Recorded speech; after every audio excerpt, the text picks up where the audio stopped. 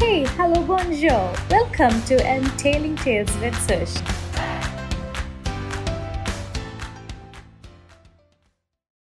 Mother of 8,000 lives. This is my first podcast, and I hope the story makes a difference, or at least sows a seed for a new thought, a good deed in our heart. Our today's spotlight is on a 109-year-old environmentalist, an eternal lover of nature from Karnataka, India. Our heroine was born back in 1910 and was named Timaka. She received no formal education and started to work as a laborer from an early age of 10. Timaka was married to Chikkanna, but the couple had no children. You can imagine her plight then. Timaka's story is set on a background where, women had to deal with the society who devalued womankind and instigated mental torture for not being able to bear a child, to the extent to which she has even gone to commit suicide. But Timaka's pillar of strength was her husband. She was lucky that way. Her husband was a very understanding person who stood along and strode the journey together until his very last breath. Actually, planting trees initially started as a ritual to conceive a baby. Later on, they adopted growing trees as their children, and very soon it became a part of their daily life. Chikkanna used to dig a pit to plant, and Timaka would plant it along the way. They started with around 10 banyan saplings on either side of the road, along a stretch of 4 kilometers in the first year, 15 saplings in the second year, and 20 in the third year, and went on like that. Growing a banyan tree in those dry places was not at all an easy task. She not only planted but also nurtured the trees. She fenced them, watered them, and guarded them from cattle. They used to carry like 4 piles of water for a distance of 4 kilometers on feet to water the saplings. They planned and planted the saplings in the monsoon. Monsoon showers provided adequate water for the plants to grow. By the onset of the next monsoon, the saplings would have taken roots.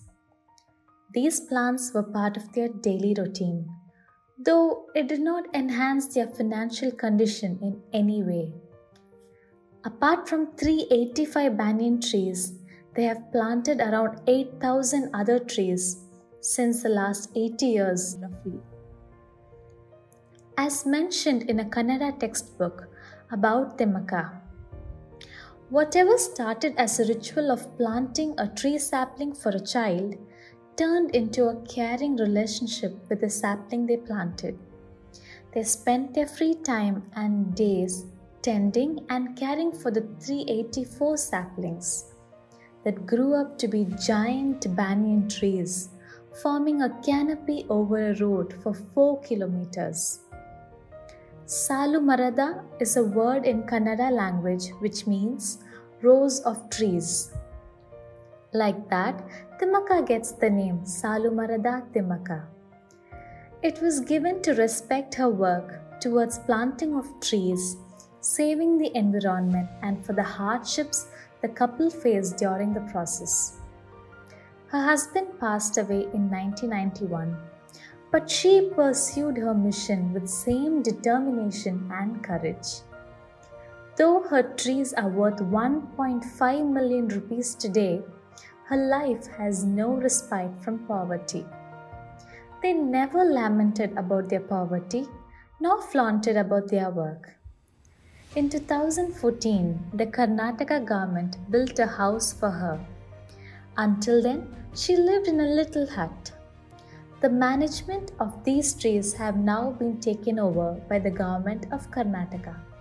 Timaka has received a couple of awards, In her kitty, she has National Citizens Award that she received in 1995, after which she started gaining media's attention. Recently, in 2019, she was conferred with the Padma Shri Award, highest civilian award in the Republic of India. At the event, she put her palm over the President Ramnath Kovind's forehead as a gesture of blessing from whom she received the award. Do you think she left Delhi without making a mark? Timaka planted a sapling at the Rashtrapati Bhavan, the official residence of the President of India.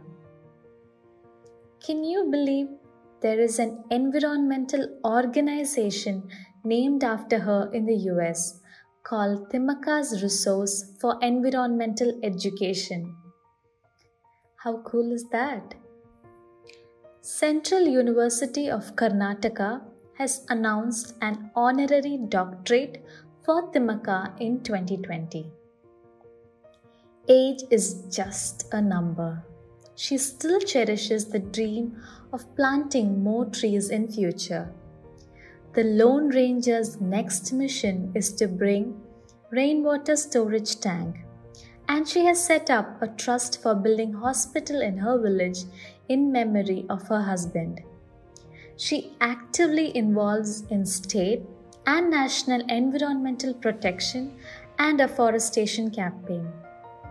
Salu Marada Timaka is a role model for all of us. In 2016, she was in the list of top 100 influential and inspiring women of the world, as included by BBC. Her life, in every aspect, in different dimension, has been inspiring to me.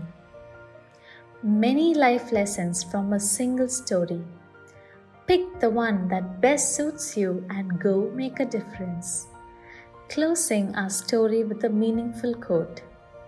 The true meaning of life is to plant trees, under whose shade you do not expect to sit.